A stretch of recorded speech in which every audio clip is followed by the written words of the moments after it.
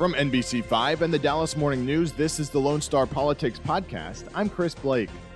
This week on the podcast, Julie Fine and Gromer Jeffers sit down with the candidates running to represent Texas's 32nd Congressional District in a joint interview. Incumbent Democrat Colin Allred and Republican challenger Genevieve Collins. Also this week, we'll talk to political science professor Mark Owens. He conducts the University of Texas at Tyler Dallas Morning News polls. That's a discussion you'll hear only on the podcast. Early voting started last week in the state of Texas, with most counties reporting record numbers of people turning out to vote. There were a couple coronavirus-related closures of polling places, one in Tarrant County and one in Denton County, but both reopened within 24 hours. For news on early voting and how to do so safely in person, visit NBCDFW.com. Early voting runs through October 30th. To District 32.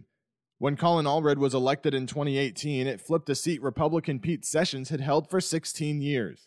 Now, Genevieve Collins is trying to take it back for the GOP. Allred played parts of 5 seasons in the NFL before earning his law degree and becoming an attorney. Collins served as an executive at an education technology firm and has deep Dallas roots and political bloodlines. Her grandmother was the first woman elected to the Dallas City Council, and her uncle served in Congress for 16 years. Before we get to the interview, a quick background on the district's recent voting history.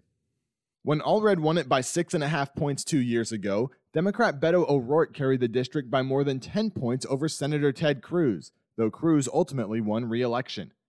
In presidential elections, the district turn toward the Democratic Party has been sharp. Hillary Clinton won District 32 by 2 points in 2016, but before that, Republican presidential candidates Mitt Romney, John McCain, and George W. Bush all won it by double digits, including a whopping 24-point margin for Bush over John Kerry in 2004. So while Democrats hope to keep their momentum going in the district, Republicans have recent history of winning by wide margins there. Here are the candidates, Allred and Collins, with Julie and Gromer.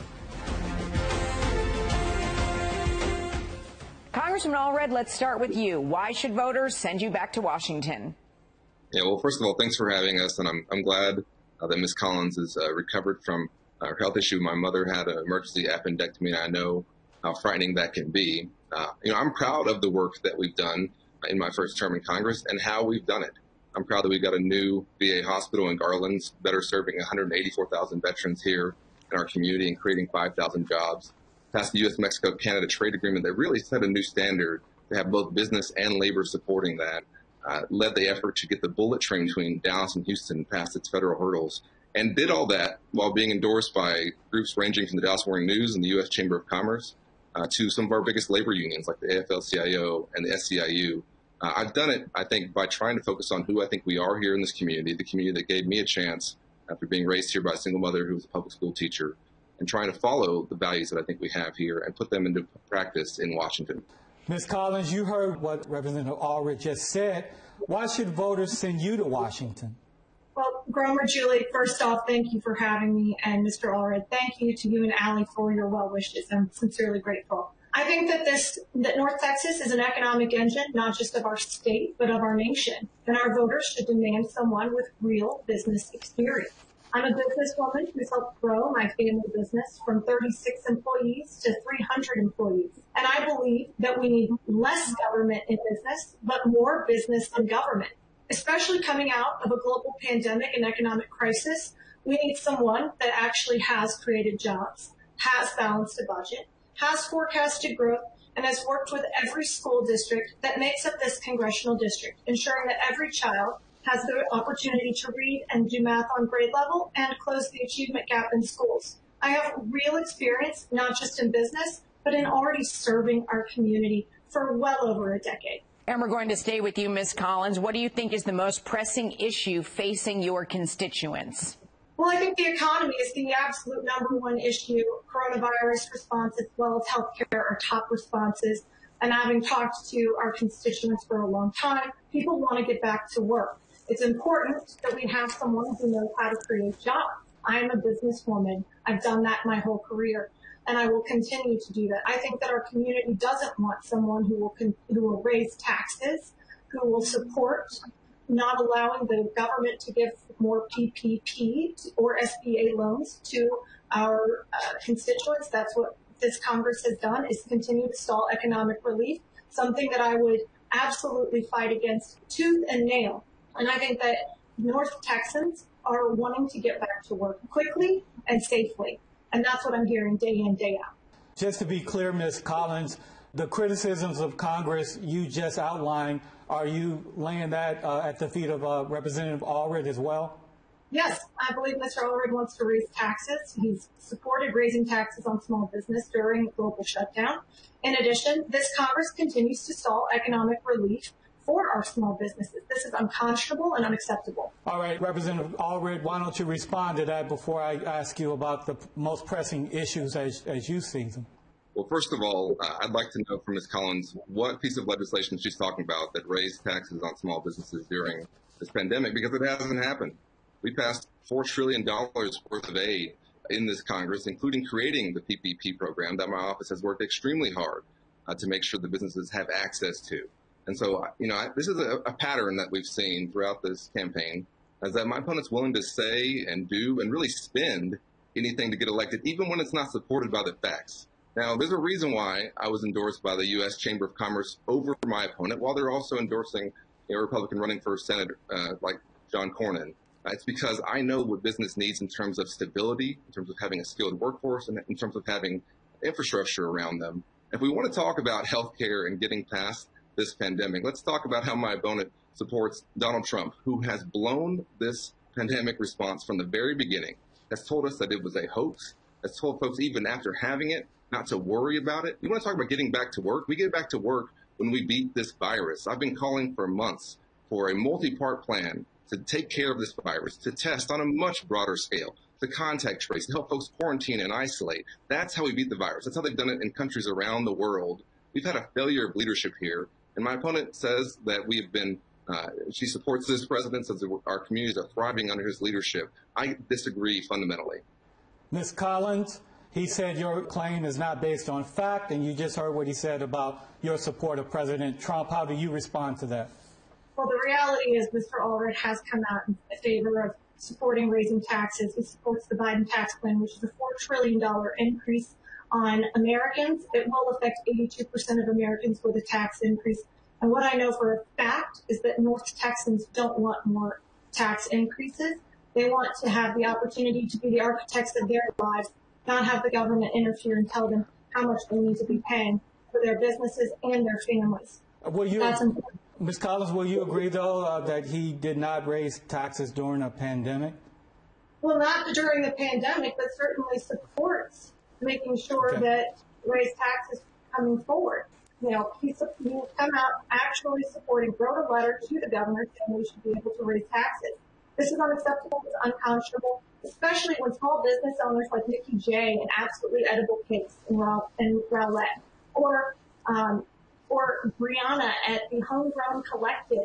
These are entrepreneurs that are struggling to get by, and Mr. Allred continues to play party line politics, only voting with Nancy Pelosi 100% of the time, and not actually providing real economic relief in a continued fashion to our constituents. This is unacceptable.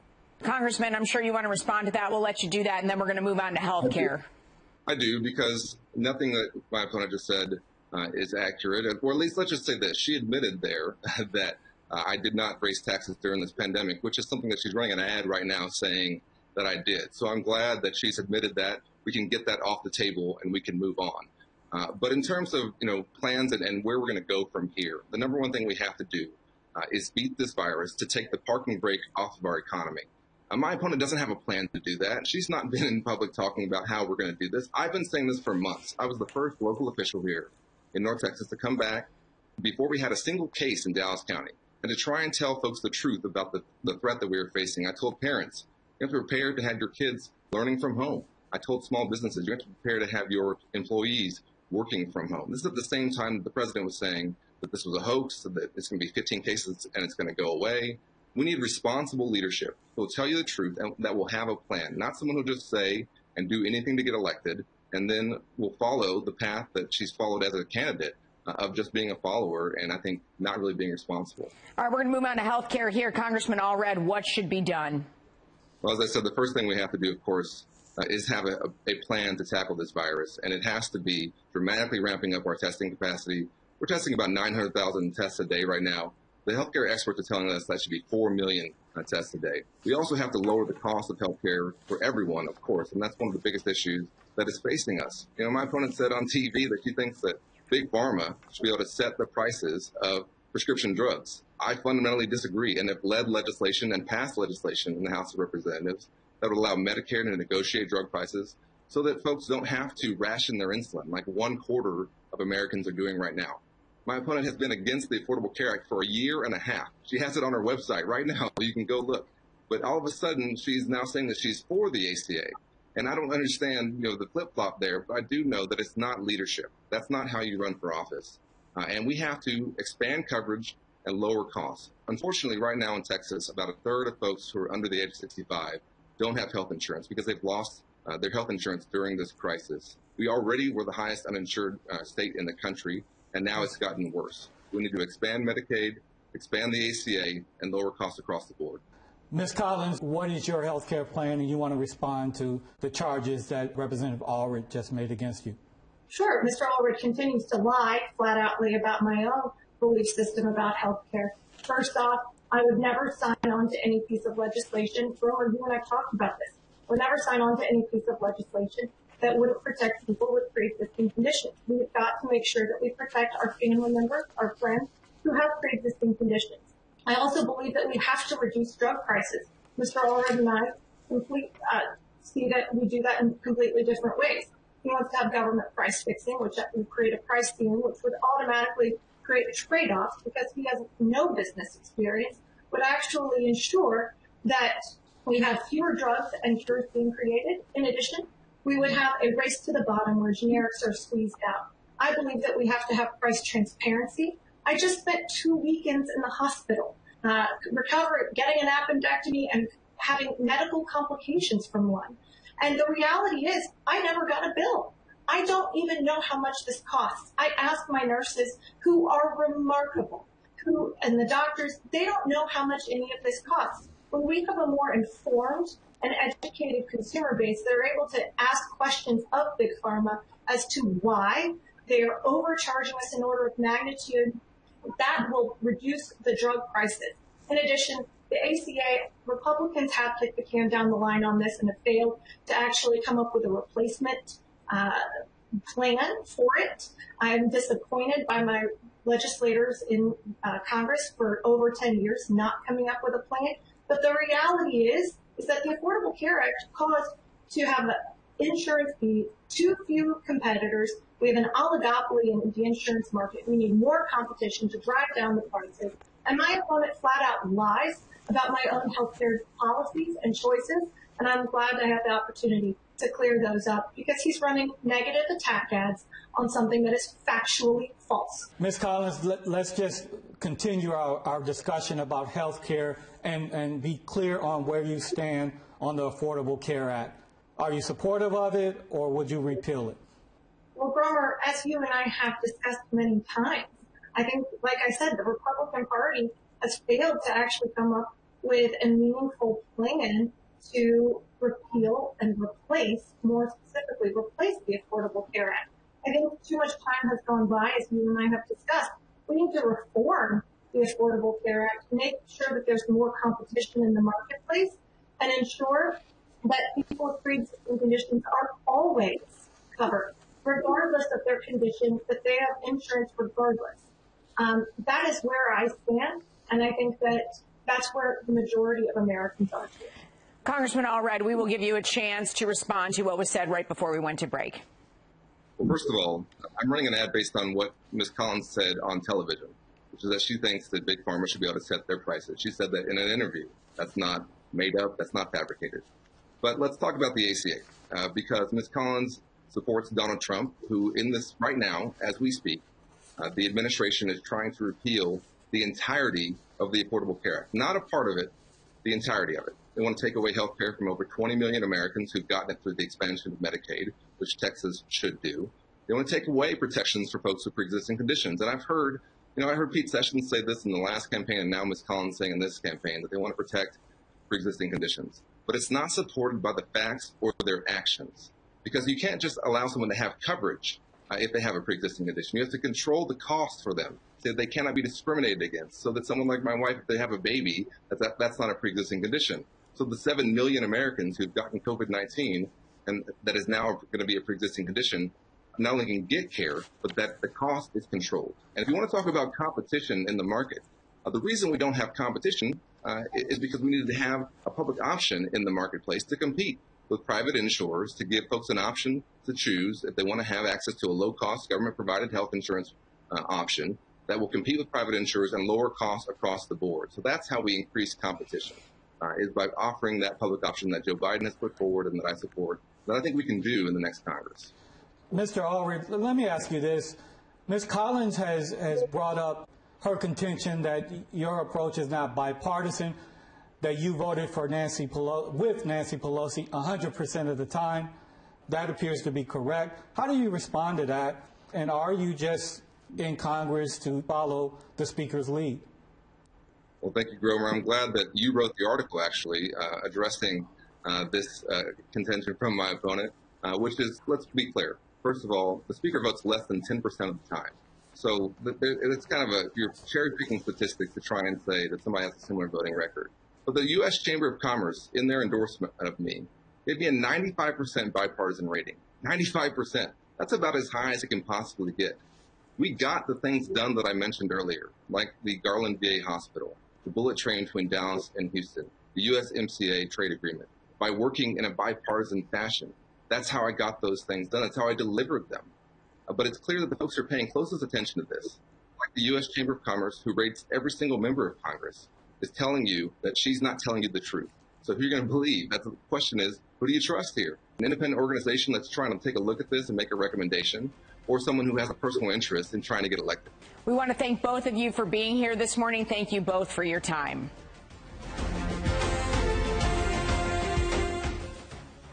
For more on this race, head over to NBCDFW.com, where you'll find all of Julie's stories on both candidates. And check out the September 20th episode of the Lone Star Politics podcast for individual interviews with each candidate. Mark Owens is an associate professor of political science at the University of Texas at Tyler and conducts the university's polls released in tandem with the Dallas Morning News. The last poll showed President Donald Trump with a 2-point lead over Joe Biden in Texas and Senator John Cornyn with an 11-point lead over challenger MJ Hagar. Back to Julian Gromer with Mark Owens. Thanks for staying with us for this part of the podcast. Joining us today, Mark Owens, the Associate Professor at University of Texas at Tyler. He's also a pollster for the Dallas Morning News, University of Texas Tyler poll. Mark, thanks for being with us after that whole long title. Oh, yeah. Well, appreciate it. I'm looking forward to talking with you. This is an exciting election. To say the least, yeah. Busy time for you, I bet, huh? Yeah. We've been able to do 6 surveys through the year to really tell some of the stories about the primary and now the general election. So what are you seeing, Mark? What trends? Talk to us about that. I think one of the important trends that we're seeing is that Texas voters are getting engaged and enthusiastic about this election. You know, in this case, Texas has always had pretty good turnout among its registered voters, but the big changes here are going to be some of the demographics about who might vote in this election that didn't vote in 2018 and didn't vote in 2016. So from this, it's a big opportunity, right? That all of a sudden you have some of the candidates who are distancing themselves from the president. At the same time, you also see that in the poll numbers. They have different, in this case, percentages for themselves, as does the president. So in this case, the voters of Texas are really thinking hard about who they're going to support. Yeah, Mark, before we get into that, how tough is it to, usually in a normal election, you're right, you can look at likely voters and be confident that, you're sort of capturing what's going on. But with so many potential new or infrequent voters that may show up for this process, is that challenging for you? There are 2 ways that we look at this. I mean, one, since we're calling registered voters, we're able to see the history of how they voted before. In this case, are they general election voters? And then we do ask them the question of how likely they are to participate. So in this case, the survey now is perfect, where you could also ask people if they've already voted during this early voting or absentee. but it takes a lot right now to try and capture people, right? You think we make about some 10,000 phone calls to try and reach about 1,000 people. We're going to try and also do our polling through web and the phones, because all those likely voters and people who are merging into the electorate want to give their opinion in different ways. We're looking at the number of newly registered voters since 2016. You're looking at, it's going to probably shake out to be something like 2 million more. How do you think that affects everything? I think the important part is it's really going to affect sometimes how we look at the demographics of the voter registration population afterwards. So before, sometimes the registered voters in Texas have been seeing like 57% white and 23% Hispanic or Latino. The opportunity here with the number of young eligible voters who are now eligible to vote that are also of Latino ethnicity, right? That's going to introduce something that could increase that number. Every single election, as these pollsters have been updating the numbers, of adding about 2% of the voter registration has been Hispanic. So that's really one of the big discussions that's occurring in the last couple of weeks about Texas's electorate, is because we have shifting demographics in this electorate with those new 2 million people. So Mark, the big race in Texas is the presidential race, Donald Trump versus Joe Biden. A Democrat hasn't won here in Texas, a Democratic presidential candidate, since 1976, Jimmy Carter over Gerald Ford. When you look at the president, he won last time in 2016 against Hillary Clinton by 9 percentage points. What should we be looking at to gauge Trump's strengths or weaknesses here? Is it suburban voters? Is it whether his base has eroded? Independents? What are you looking at? I'm looking at those questions just like you mentioned, the suburban voters. Which counties are we seeing higher turnout in? It really speaks to 2018 Tarrant County, right? Voting Democratic for the first time as it had in more than a decade. And so this idea of are some of these red counties going to start moving to be blue or very competitive, purplish, I think, like you see Tarrant County is now. And the big opportunity for us to see is, are those voters who are independents still shifting and staying with President Trump? You look at the idea of him maybe now only being up in Texas 5 or 4% compared to that 9-point win 4 years ago, and how that was a few points lower than Mitt Romney. And so that tells you a little bit about the urbanization of Texas is changing some of these voting opportunities, and sort of tells us why the president is spending his time when he's been in Texas in the large cities and then the suburban areas. So in 2018, we saw, you mentioned Tarrant County, we saw Tarrant County go for former El Paso Representative Beto O'Rourke in the Senate race. What are you looking for in Collin County this time? You think we're going to see shifting there? It could. I think right now, when we look back at our last poll that we conducted in October, the president's popularity in Collin County was the same as his vote share in 2016. So that idea of the changing demographics in Collin County might not be moving right now, unless the voters are out there, right, in this case, knocking on the doors and seeing how that'll be different. But that Collin County is one of the president's strongest places in Texas, just the same way that you would think of as like Montgomery outside of Houston. So Mark, the next race I want to ask you about is the Senate contest, John Cornyn versus MJ Hagar. Does John Cornyn's fate rest in some ways with President Trump's fate, or are they related or not? They're somewhat related. I think in this case that you see that John Cornyn is having to campaign harder right now than we might have expected he would have to when he won his re-election 6 years ago. Polls have him somewhere between 3 and 8% ahead of MJ Hagar when we look at in the last couple of weeks. That is a really interesting race, though, when the voters take a look at this, because they're not all equally familiar with both candidates, right? In some cases, this idea, and we saw 2018 in our polling, people knew whether they liked or did not like Senator Ted Cruz. In this case, people haven't been paying as much attention to Senator Cornyn. He hasn't been on, in this case, the news, right, or making the same kind of drawing attention that Senator Cruz had when he was running for president. But that also means that there's a lot of people who don't know enough of whether they had that favorable or unfavorable opinion of MJ Hagar. And so she's introducing herself now, and this is something that could change wildly within the next couple of weeks. And I think usually when that happens in other races across the country, that means that the Democratic and Republican candidate, their percentages start to get much closer to each other, like we saw in 2018 with Beto O'Rourke and Ted Cruz. But we still saw in October about 9% of the voters who supported John Cornyn were actually Biden voters. So there's some crossover that he gets because of his own name recognition and what he's done for the state. Mark, before we let you go, looking at the numbers that you're seeing, what does this mean for the Texas House? So in the Texas House, there was, through the spring and summer, we're asking questions of which people would vote for the Republican or the Democratic candidate in their election. And a lot of people started, it was 50-50. And in this case, the Republicans are back up leading the charge in the Texas House. But I think that this idea of being able to flip 8 seats in the Texas House in specifically suburban areas that might have high turnout for this presidential election year is something to keep an eye on, right? I think that's the name recognition that's drawn to the top of the ticket might help influence how people cast their ballots lower. So I think we should see those state representative candidates be a lot more out there, right? I mean, they're trying to differentiate themselves, and that, of course, is existing with the U.S. House races. I just have one quick question. Will there be any surprises on November 3rd? Yes, I think in this case, that's the way of a changing state. I can't tell you which surprise to look for, but there's one that's going to emerge. There's going to be new candidates that we see because these new numbers of the election are going to show us who is popular, right? Who can emerge as a national leader from Texas. You know, a couple years ago, we had quite a few chairmen and other national leaders that represented Texas. And that's something that can clearly emerge when they show the vote shares and how they exceed expectations. All right. Thanks to Representative Colin Allred, Genevieve Collins, and Mark Owens for joining us this week. You can stay up to date with everything related to Texas politics at nbcdfw.com/LoneStarPolitics. We'll talk to you next week.